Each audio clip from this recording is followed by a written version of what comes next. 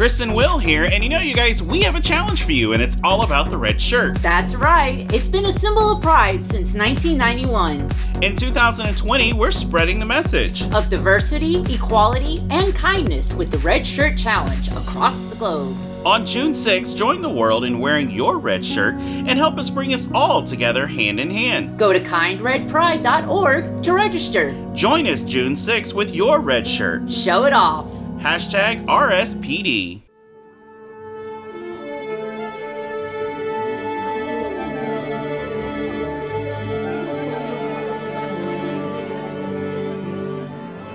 It's the show that makes us talk. What did the sea say to the land? I don't know. What? Nothing. It just waved. What about our life? With Chris and Will, Season 2.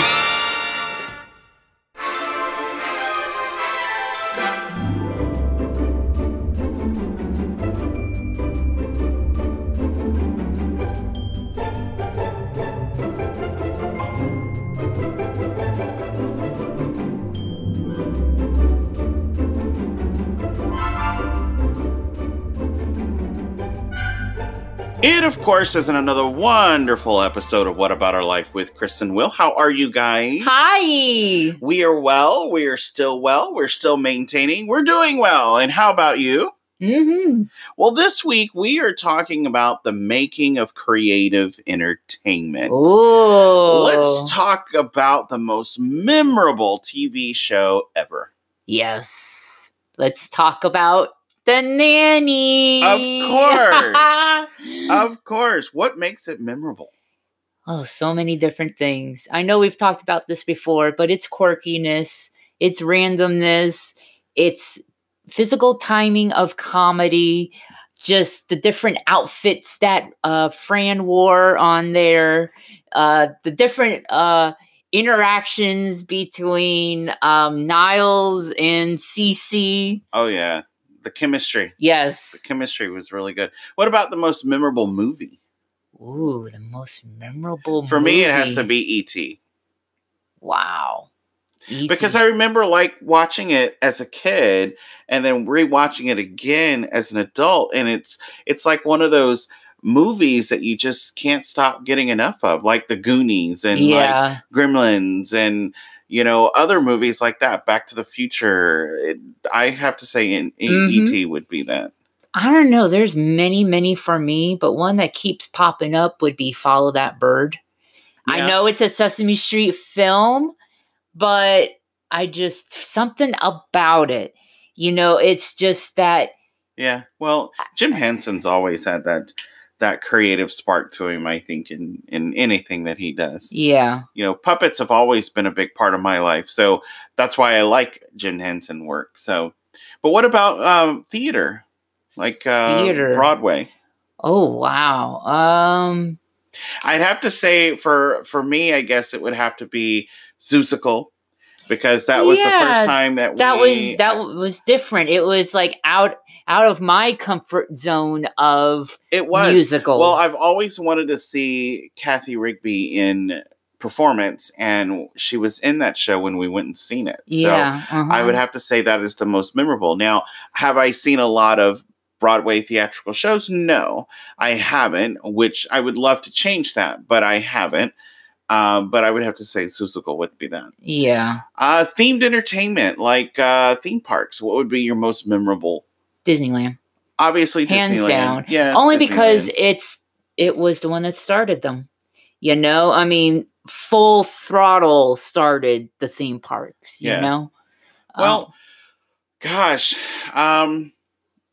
I like Disneyland, but I also like Islands of Adventure. I think Islands of Adventure, when they first opened, has really a lot of dynamic theme to it. And so even with the Potter edition, it's very detailed, and I love that. I absolutely love that.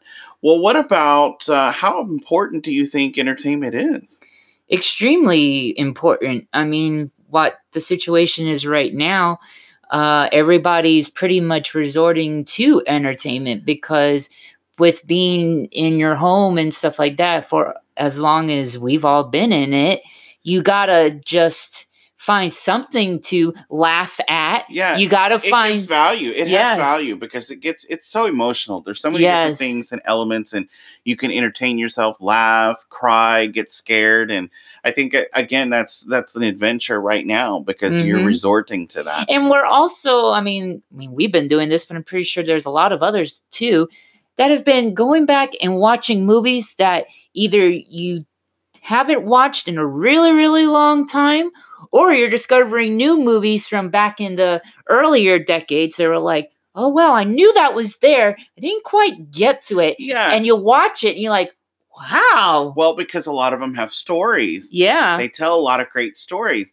And there's a lot of expectations that come in them when they're telling those stories because sometimes you don't know, gosh, you don't know what's going to happen and they throw you off. And then you Exactly. think Yeah. you know what's going to happen and they throw you off again. To Uh-huh. me, that's creative entertainment. It's really good storytelling and the acting is great. absolutely. I mean, it doesn't look fake, when the emotions and all those different feelings or whatever come out, you get into it and it's like you're wanting to get into it.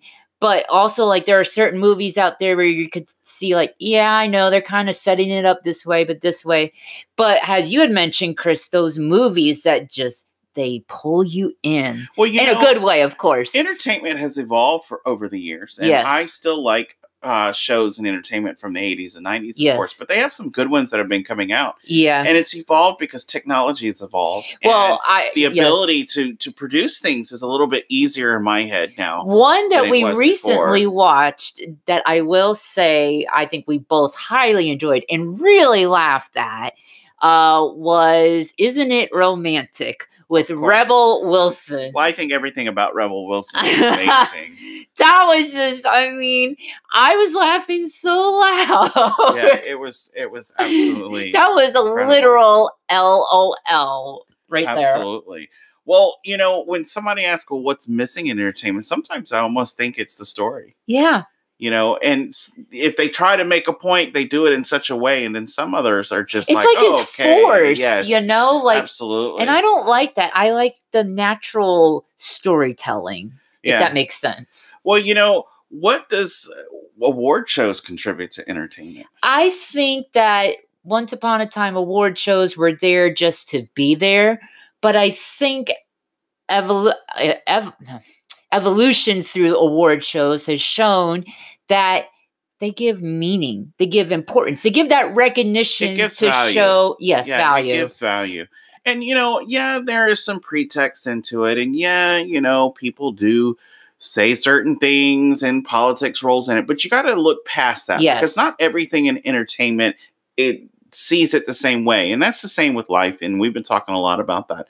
But, when Chris and Will create projects, we are always storytelling. Yes. We are all storytelling. Even with the documentary that we've got, it is totally storytelling. With this show, it's the same thing, with What About Our Life? It is about our life. And you're getting inside our mind and our hearts and everything else. So we love storytelling. We're big on the storytelling. And when I write scripts or I write different things, when he writes music, it's all of something of what we've experienced. Yes, it's real definitely. Life. It's totally real life. So, storytelling is a really big thing in entertainment. Right. Just like with Chris, his expression, individually, his expression is writing, whether it's recipes or whether it's, writing scripts. That's still an expression. That's his experience. Yeah. For me, when I write music, because I play piano, but I also, compose like dance music and stuff. For me, that's my expression of not only my experiences, but around me too. Absolutely. And, and that's what makes us who we are. We're storytellers. Yeah. Which is really dynamic. And we use a lot of resources. I mean, music is a good one. Personal experience is another good one. They all intertwine. Yeah. People we interact with, the moments of where we are at the particular moment. Yes. I like to write with the window open, like to get earth in my groove. I like to do all kinds of different things. And that's how we kind of evolve with it. What kind of goes into the making of, writers really take a huge wave of how they build the story and they come up with things. You mentioned it, and isn't it fascinating that when you open the window, a breeze comes in, you get inspiration, and then like odd example. But like for me, I look at water, I get inspired, because the breeze moves the water. Well, it goes in the behind the scenes. I love behind the scenes stuff, not because I want to learn the magic, because I want to get the feel of almost being there. Mm-hmm. And the studio tours do a lot of that. Yes. And, Universal Hollywood does a grand tour. But if you are able to take the personal tours, which they do offer, like you can at Warner Brothers in some of the other studios, they mean more because you're physically right in it. Yes. And you get the feel of that. And I love seeing... And the landscaping around that studio. There's just something about it. Different costumes and props that all these different people had worn, and it had been a part of their life at somewhat. I love that. And that gives you inspiration. And that helps you build with that. I mean, with the recent episode of The Nanny, with the reunion thing that we talked about last week, that, by the way, got a lot of grand hits, 3 million plus worldwide, by the way. Yes. It took, I want to say it took a lot of heartfelt energy to put all that together. Yes. And because of what we're going through, that helped. And I'm not saying we need to go through this for a reunion, but what I'm saying is moments like that you're engulfed in help rebuild certain things. Yeah. And that makes a great story. That episode was so done well. Yes. I mean, the chemistry was just amazing. I mean, and think about it. I mean, for it being a table read, okay, I mean, it was like watching the pilot. Yeah. I mean, it was great. They did a wonderful job. And then when they went and did the inserts of back in the day, that was even during the different lines and stuff. They did an amazing job. If you haven't seen it, go see it. You can get it on our website. Yes. And we have it on our website. But it is phenomenal. And of course, we love The Nanny and everything about The Nanny. But when you go through sound stages, like we talked about this with them a little bit, is where they kind of filmed in the sound stages. And we're going to bring that up with our guest today. But some of the sound stages have the gold plaques that tell you what's been filmed there. Yes. And one thing is, I worked on a show at Warner Brothers, and we filmed in this particular stage. And that stage now, or was used for The Big Bang Theory. And you sit there and go, oh, okay, my energy was once in that. Exactly, yes. And, and you're a part of that magic. Yeah. So I love that. Yes. But take the personal tours. That's how you learn with it. Uh-huh. A lot of people ask, is it hard to make it into the business? Absolutely. It's hard to make it in any business. But if you put your dedication, your devotion, and your resources, and you educate yourself on how to do it right, you will grow. And you will get there. And that's how you make it. It doesn't have to be hard. You just got to know what you're doing. There's a lot of resources and there's a lot of ways to get out there now. Mm-hmm. So you just got to educate yourself to get to that point. There are a lot of steps in production, and we just got to take those steps. Again, part of educating. Yes. So yeah, it can be hard, but it can also be easy as well. But today we have an amazing guest on our show. He has been a part of our show before, part of the Nanny reunion announcement. Yes. Peter Mark Jacobson is on our show. He is the co-creator of The Nanny and part of the Nanny reunion. He helped put that together. He's also been a co-executive producer of The Nanny as well as What I Like About You, the Amanda Bynes show. That's right. He has also been an executive producer of Happily Divorced, which also featured Fran Dresser. Yep. He was a writer for Who's the Boss, Oh. The Nanny, What I Like About You, and of course, Happily Divorced as well. As an actor, he was on Murphy Brown, Beverly Hills 90210, Matlock, and he is also the former husband of Fran Drescher. Mm-hmm. As she put it, it's her gay ex-husband, of course. So we are happy to have him back on our show to talk about his amazing career and so many different things. So sit back, relax, because Peter Mark Jacobson is coming up. We are honored to welcome the co-creator of the hit show The Nanny, Peter Mark Jacobson. Hey, how are you doing? We're doing great. How about yourself, Peter? I am absolutely wonderful. I'm sitting here looking at the rain. My dog Donut is sitting right next to me and annoying me and wanting to go out in the rain. Oh my gosh! Is it rain or is it sprinkle rain? Because I know California has some different types of rain. Right now, it's kind of rainy, sprinkly. It was beautiful 20 minutes ago, and now it's kind of rainy rain. Oh, wow. I know. It's very unusual. Yeah. Yeah, well, that's almost like Florida. So Florida has weird rain. We can have rain where the front yard it would be raining and the backyard it'd be sun shining. So I love Florida. I love Florida. I've spent a lot of time there, and I just love Florida. We do too. Mm-hmm. We do too. Well, what part of Florida do you visit the most? Mostly South Beach. Oh gosh, yes. Yeah, I love South Beach, and I love I guess it's more North Miami, where the Fontainebleau is, and that area. Right. Absolutely. Love it. Yo, gosh, we do Very too. We do too. City. Yes, we do too. Well, first off, thank you so much for joining us on the show. Yes. We are so excited.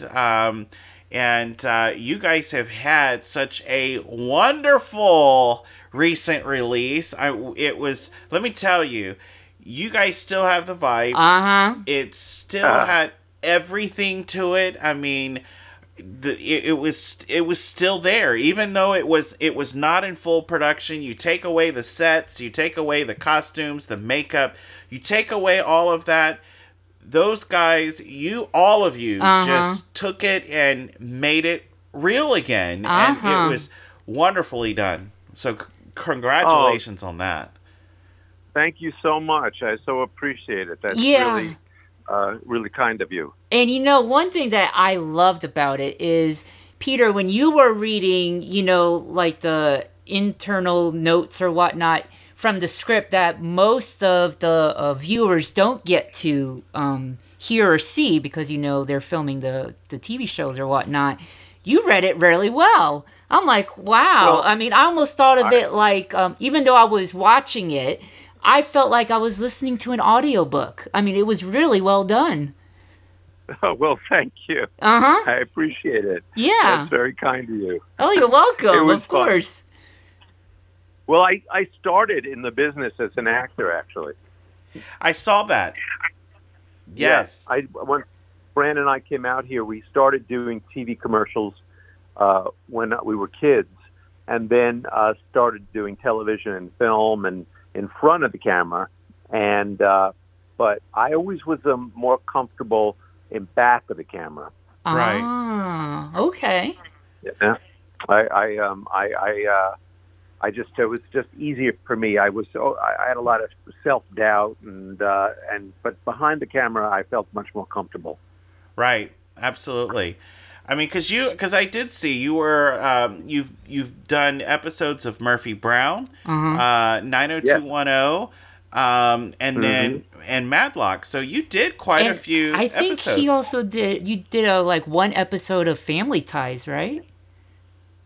I did an episode. It wasn't Family Ties. I did an episode of Facts of Life, right? Facts of Life. Who's the boss? No, I did a lot of episodic TV. And pilots and stuff like that. But most of it was just one-offs, as they call them, where you go in 1 week, you do a part, and that's it. Right. What exactly does an executive producer do? Beats me. That's what I say too when I'm asked that question. I'm like, okay, I don't know, but it's a good title to have. The executive producer, or as they call them, the showrunner, they're the one that makes the final decision on everything. Right. Costumes, sets, writing. They're usually the head writer in a sitcom. So they do the hiring, they do the answering to the network, the studio. Everything sort of lands there. So if it works, it's great. If the show is not doing well, it's kind of your fault. And it's a lot of pressure. It's a lot of pressure.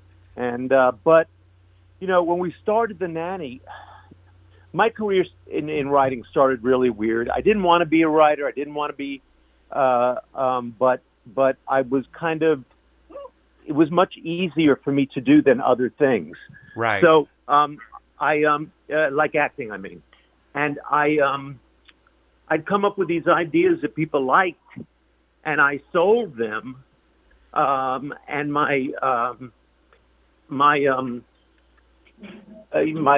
Fran actually used to say, you're on the wrong side of the camera. You sell things so easily as a writer and a creator. Why don't you do that? So I had gone to Dan Aykroyd with an idea. Uh-huh. The same season as The Nanny, and it was basically Reno 911, but years and years and years before. And he loved it, and he was going to do his first starring role on a TV show with this idea. And he called Fox, and they bought it as a pilot. And he said, I want Peter to be the executive producer, or one of the executive producers. Uh-huh. So I kind of went from A to Z on that one project because he believed in me so much that he said, I trust you and I trust your instincts, and obviously, I guess. And at the same time, we sold The Nanny at the same pilot season, and the Dan show actually got picked up, as did The Nanny.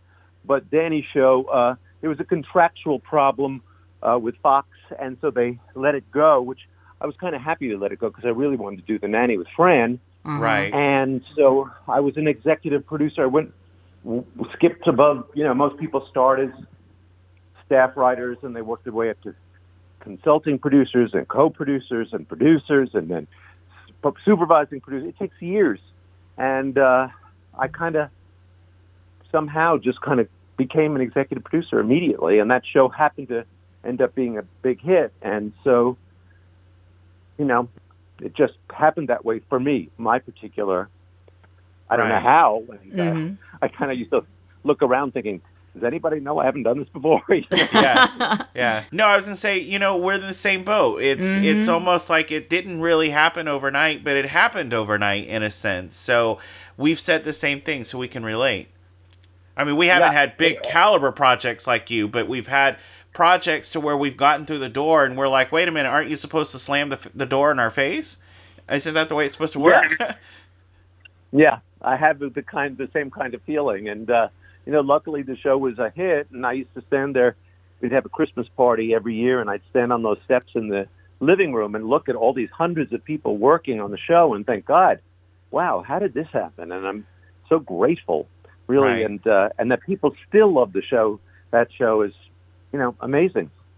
Mm-hmm. Now, let's talk a little bit about, was casting for that show hard? I mean, obviously you had Fran, but did you have other people in mind for certain roles that you just either didn't choose or didn't go after to get, and that you ended up with the performers that you had for those characters? It was not difficult. The hardest role was Brighton. Really? We could not. We found him like on the last day. Wow. It was. Yeah. He came in from he was living somewhere else. I forgot where it was. And we were going to the network to test all the other characters. And when you test for a network show, you bring in usually 2 or 3 for each role.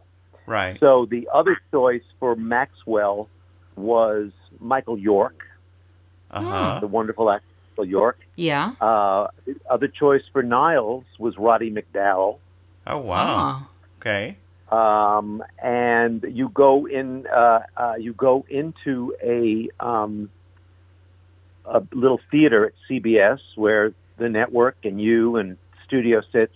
It's a horrible, horrible thing to have to do.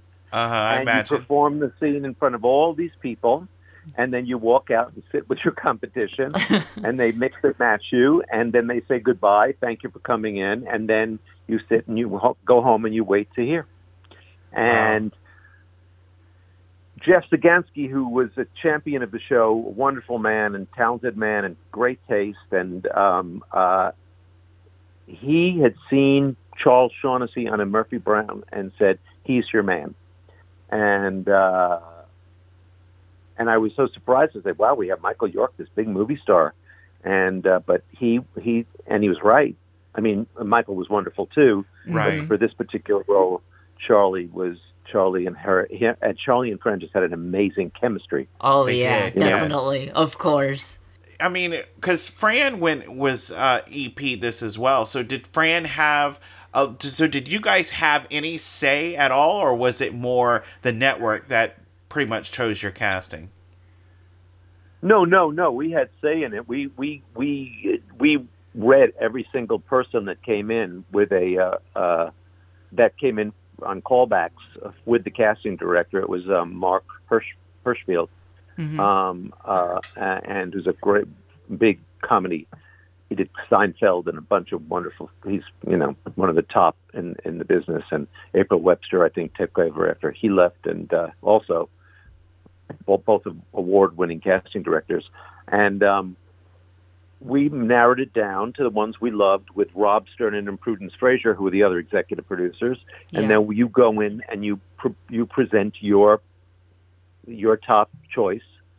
And then we all sit and discuss who we like, and we come to an agreement. I mean, if there was somebody we were like, no, we have to go this way, Yeah. usually the network will say, okay, well, it's your show if you feel that strongly. But we were all on the same page. It wasn't like, it just, as soon as they read, we knew. We all looked at each other like, well, this is obvious, Right.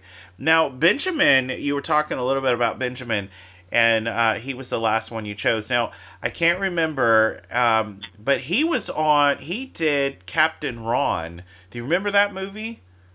Yes. Yes. Was that before or during The Nanny? Do you know?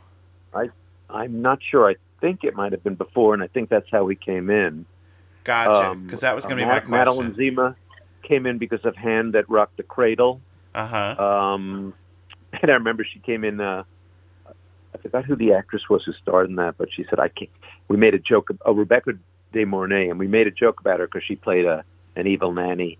And, yes. and she was in the movie. And we made this joke. And this little teeny girl comes in, and she was so cute. And she said, "I can't say this. I'm friends with her." Oh. That's so It was funny. so sweet. Wow. Yeah, she was adorable. Wow. And you guys shot it at Sony Studios, correct? We shot the pilot at Sunset Gower. If you watch the series, you'll see that the pilot was actually a different set. It was because they didn't buy a pilot. They bought back then what they called a pilot presentation. And Rob Sternin, who was the other executive producer, they put me and Fran with Rob Sternin and Prudence Fraser, who are a team, married couple that did Who's the Boss, and said that they wanted us to work with them because they were experienced and knew how to run a show and had great taste. And we met with them and we got along great and had the same vision. And they said, "Look, this is your show. We're here to guide you. We're not, this is your baby." Right. And we're friends. We're friends till today. And they had a lot to do with teaching us how to run a show. And I forgot where we started on this question. I'm sorry. No, that's fine. I find it really interesting.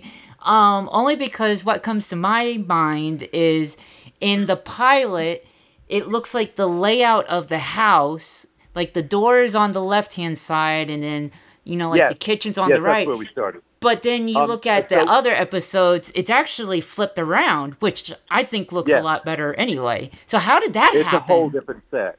Well, because when we did the pilot, they didn't buy a pilot. They bought what they call a pilot presentation. Right, and you mentioned that, basically means do 15 minutes and we'll see if we like it. But Rob Sternin said, "I'm not going to make I'll take the same money and spread it out and make a regular pilot." And we did, but we didn't have the money to do that big glamorous set. So we borrowed a set from a different show that was up up already, and we dressed it up to be our show. Oh. And then when we got a pickup, they gave us the money, and then we built our set, which was much grander. And I thought, well, maybe they'll reshoot the pilot, but they didn't want to because it was, I think, the highest testing pilot in 6 years for CBS.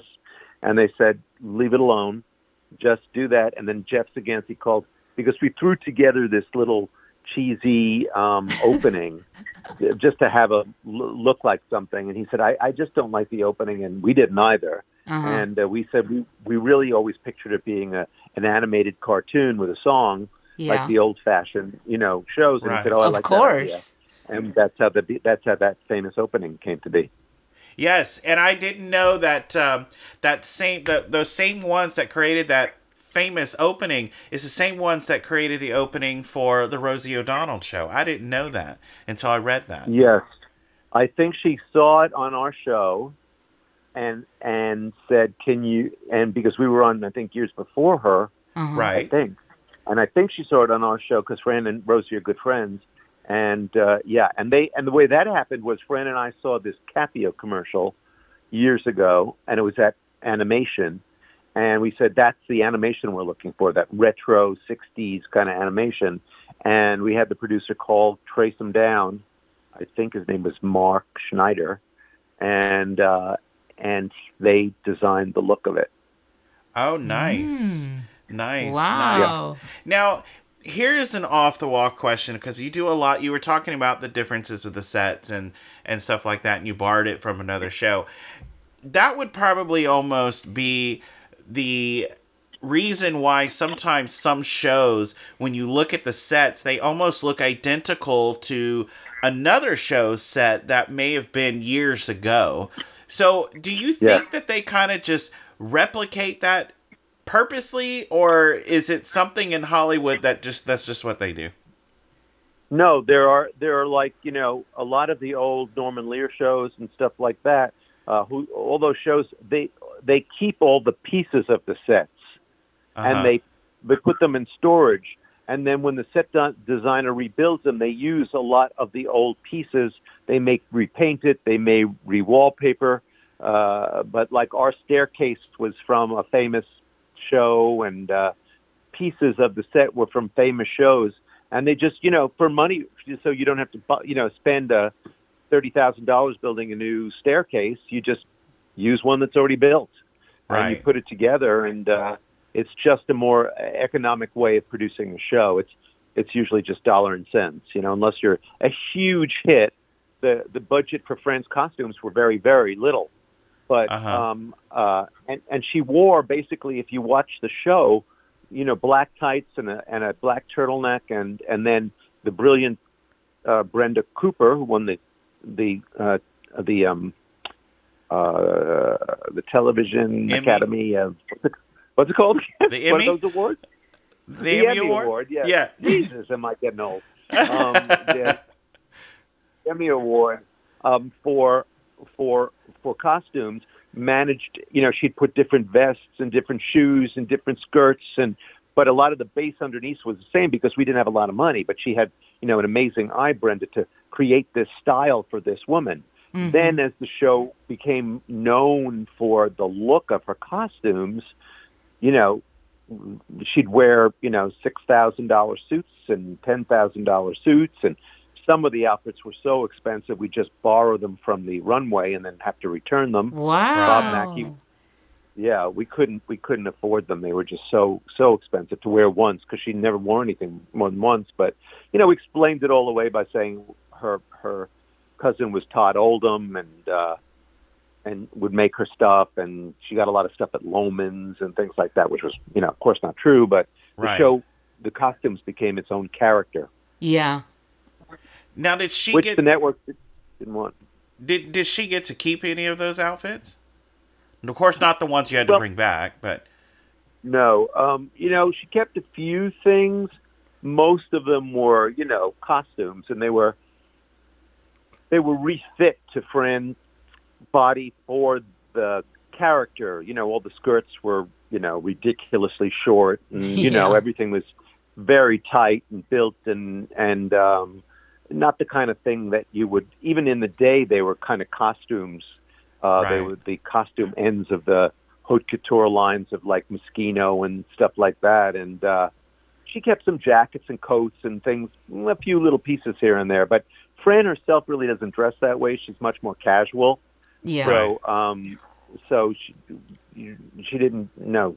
But there's this gentleman on line who's got this called the Nanny Schmata, who has collected every piece of the wardrobe, not the actual one she wore, but he's tracked down through all the designers, each piece, and he's doing he's going to do a museum. It was supposed to happen in a month or so, but because of what's happening in Paris, it's not going to happen.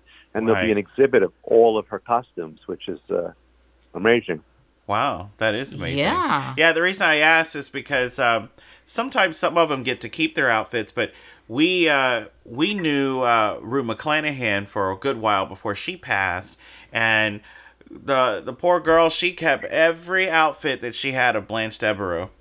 Her poor son had to go and liquidate all that when she passed. But yeah, she had it written in her contract that everything that Blanche wore in Golden Girls she kept. They allowed to give her.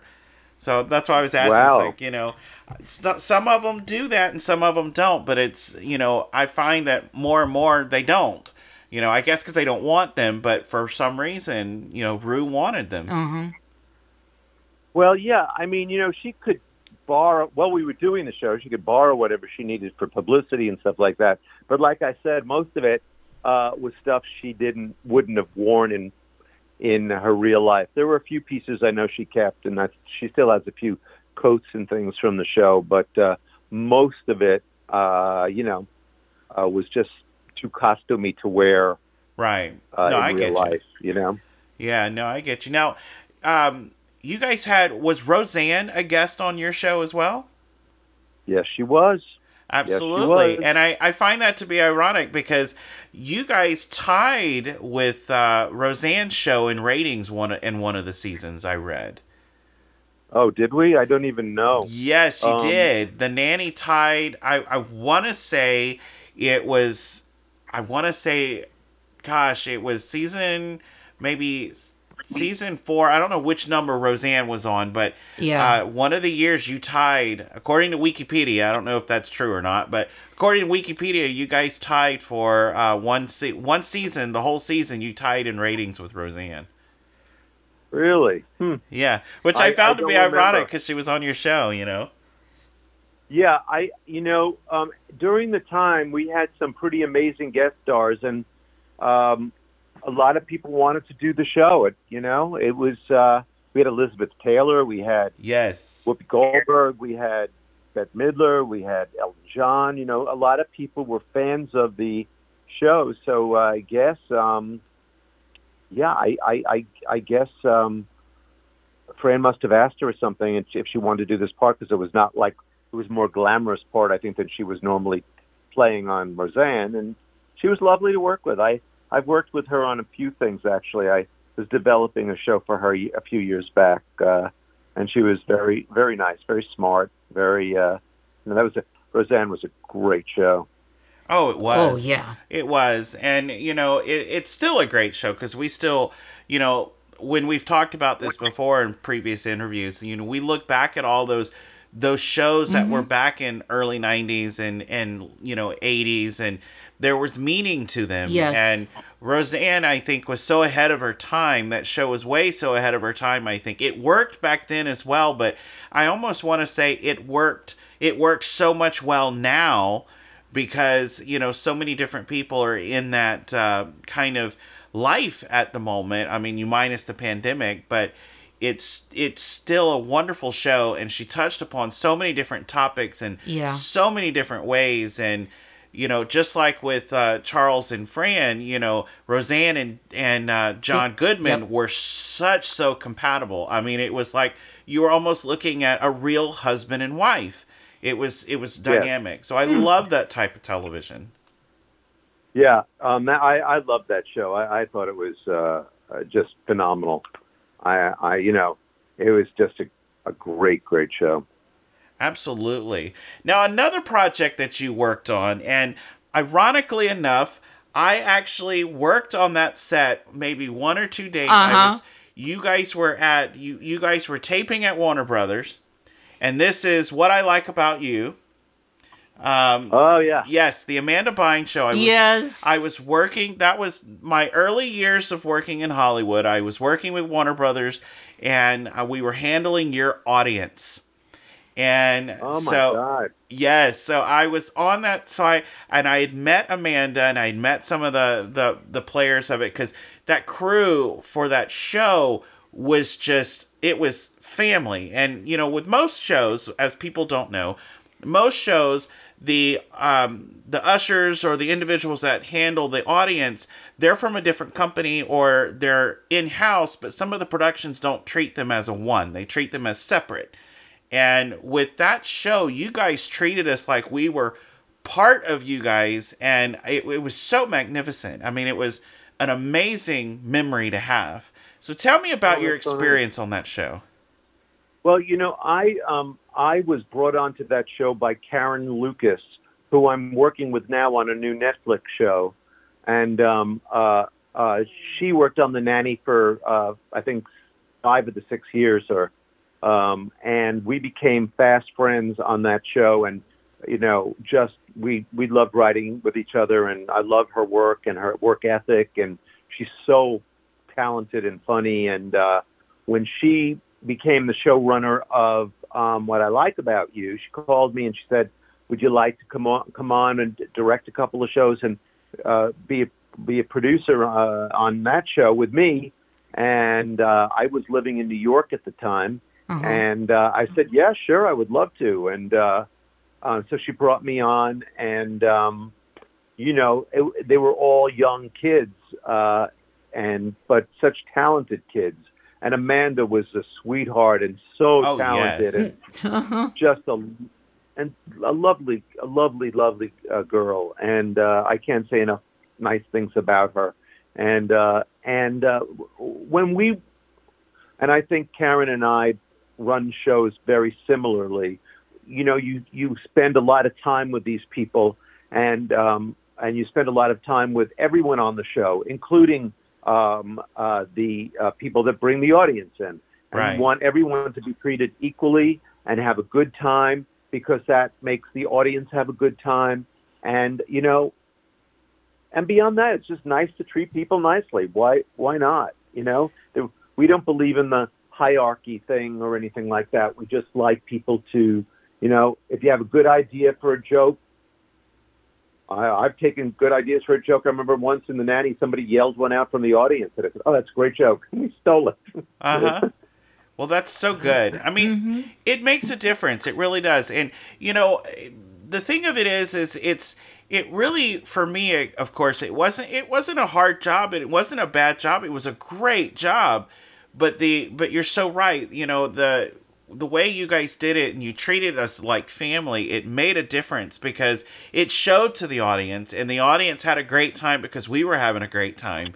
And there's only been, I say that when people always ask me, well, is there a story that you can tell? Was there always a bad experience you had? And I go, oh yes, there was. There was one show I worked on, and me and the actor got into it, and you know what? I just... You have those moments, but he thought he was God, and I don't agree with that kind of mentality. And I was working audience for his show too, and he was just an asshole. He really was, and you could tell. I'm just curious, how did you get into it with him as working the audience? Well, let me put it to you this: happen? He had a rule. You don't have to mention names. No one will know. Oh, I'm not. You'll probably figure it out. He had a rule, and his rule is that no one could look at him while he was performing. And yes, and he was one of those actors to where he performs behind a curtain. There are certain actors that will do that, to where most of the people are behind the curtain while he's performing, so they can't see him neither. He did not want people looking at him while he was performing. And so what happened is I was dealing with somebody in the audience and trying to get them, they needed to leave, and I was trying to help them through it.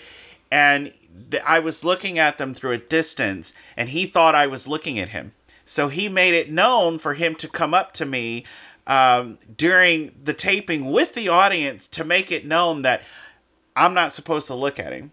And I just, now granted, I left the company right after that, but at the end of the day, I felt, I knew I wasn't in the wrong, and I felt confident the fact that I was doing my job, but I took advantage of it, and I told him where to go, and he knew, he knew it, and so, but that's what it was, is he thought I was looking at him while he was performing, because he was totally against that.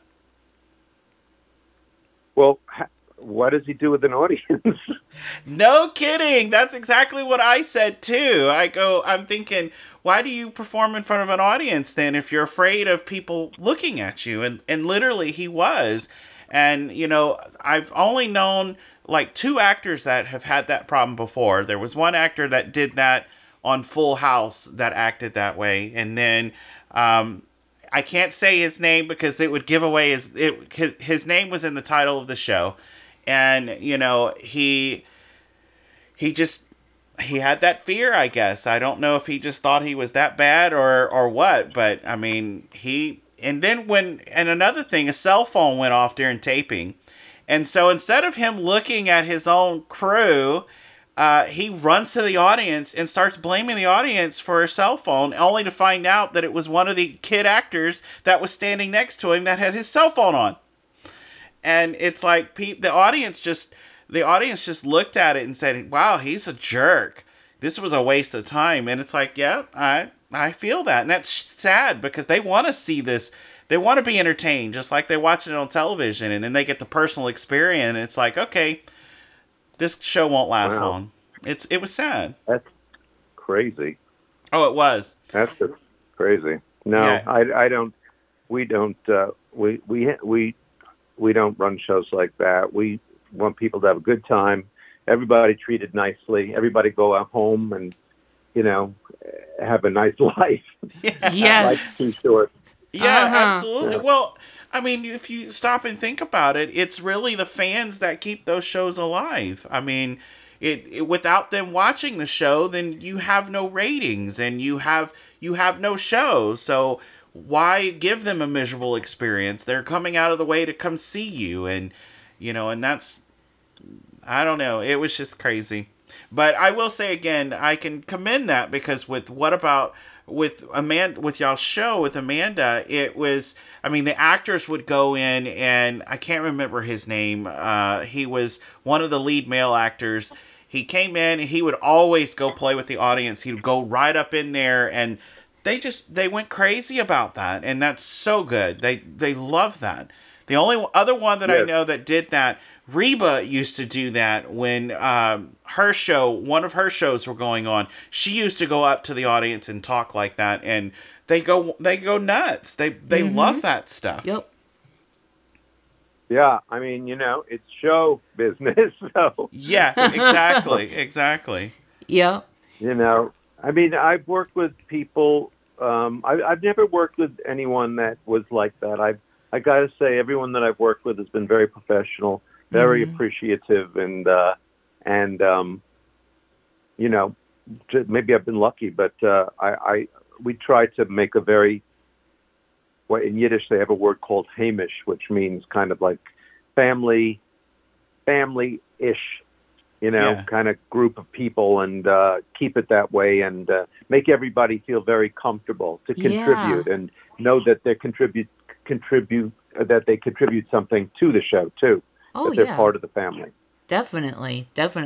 And I'll say it for myself, I'm a big fan of the show What I Like About You as well. I'm a big Amanda Bynes fan. So when Chris told me about what he had did, I was just like, you were where? You did what? I was just so happy about that. And actually, talking about that show, I recently saw one of the shows that you, that I think you either co-EP'd for or you wrote or part of writing the script for. And I noticed you have great timing with physical comedy in writing of TV sitcom scripts. Where did this stem from? Was it from possibly your childhood or just everyday life? No, I think it really probably came from. Thank you, first of all, and I think probably Fran and I used to study Lucy, and when we were children, and so appreciative of her talents and that kind of comedy, and it sort of went out of vogue. And when we did The Nanny, Fran is very good at it, so we would write towards it. And we had two writers on, Sally Lapidus and Pamela Eels, who first brought it in on when she's like resuscitating an imaginary friend, and she was so funny doing it that we just continued that path of giving her funny physical stuff to do. And she was, Fran was never afraid to look bad or make herself look, funny, or it wasn't about the glamour or anything like that. She just wanted it to be funny. Yeah. So that was, an important thing for her. Oh, yeah, of course. And she's good at it. Oh, And yes, she is. And then even when I was watching What I Like About You, the episode I watched, oh gosh, if I can remember the main character's name, but one of his comments was, I think he was going to meet Amanda Bynes' character's parents, and he goes, I'm wearing my cheese pants. And he just kept on making all these facial expressions and just the physical comedy. It was just so funny to me. And and like just Amanda, and they were just going back and forth with each other, and I thought it was great. So it's a great reflection. Well, I appreciate it. That's very nice of you to say. Oh, you're welcome. So what makes a good script writer?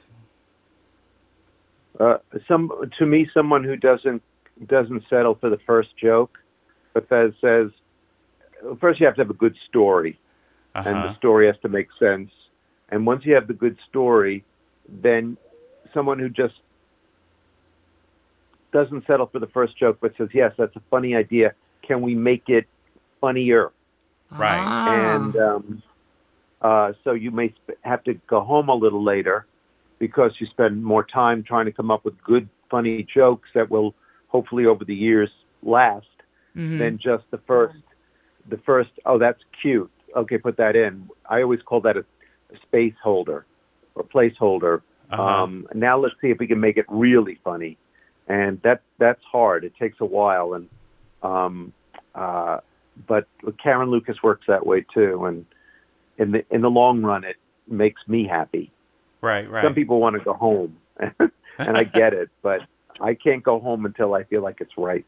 Yeah, absolutely. Now, do you think you'll ever go into film writing or film producing, or have you done that already? I've done a couple. I worked on a couple of films, and I would definitely do it. I'm not close to anything. I don't think people really think of me as that. They think of me more as a television writer, and you get kind of put in a box. Right. I don't have a burning desire to write film. Wow. Okay. But I do love what I do on television. So absolutely. I produced a couple. I produced Beautician and the Beast for Fran, and I did a draft of that, and Todd Graff ended up writing the final draft, and he's brilliantly talented. And so yeah, I mean, I like doing all kinds of stuff. Right now, we're working on the musical. We've never Broadway, so I've never done that, and that's turning out to be a lot of fun. Yes, and my condolences on your the music writer, by the way. Yeah. Yes, that's just so horrible. He was in the hospital for a while, and I think he was in an induced coma, and just terrible. Yes, terrible. Absolutely. He's so talented too. He worked with Rachel Bloom, who's writing the lyrics, and she brought him in, and he's Adam Schlesinger, and he's such a lovely, smart man, and it's gone way too young. Absolutely. Yeah. Absolutely. So, do you think that do you think that producing stuff or getting distribution for stuff, you think it's a little bit easier now than it was like when you first started? No. I thought it might be. But no, it's just as hard. When you get lucky sometimes, and you get people that are network executives that are smart and know, that's rare. A lot of times you don't get that, and that's difficult. Right. You get people that really don't know what they're doing, and that to me is hard, because you're like trying to, and they kind of just have the network list of questions kind of things. But I've been lucky also. Like now I'm working at Netflix with these wonderful people who are so smart, and the network is smart, and the people that are the executives are smart, and they give good notes and smart notes and thoughtful notes, and you really appreciate that when you're doing this stuff, because when you work with people who don't give smart notes, yikes. But Netflix is smart people. They give good notes.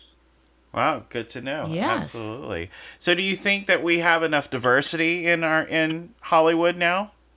Or do you think there's not enough? No. I think, still there should be many more women, gay,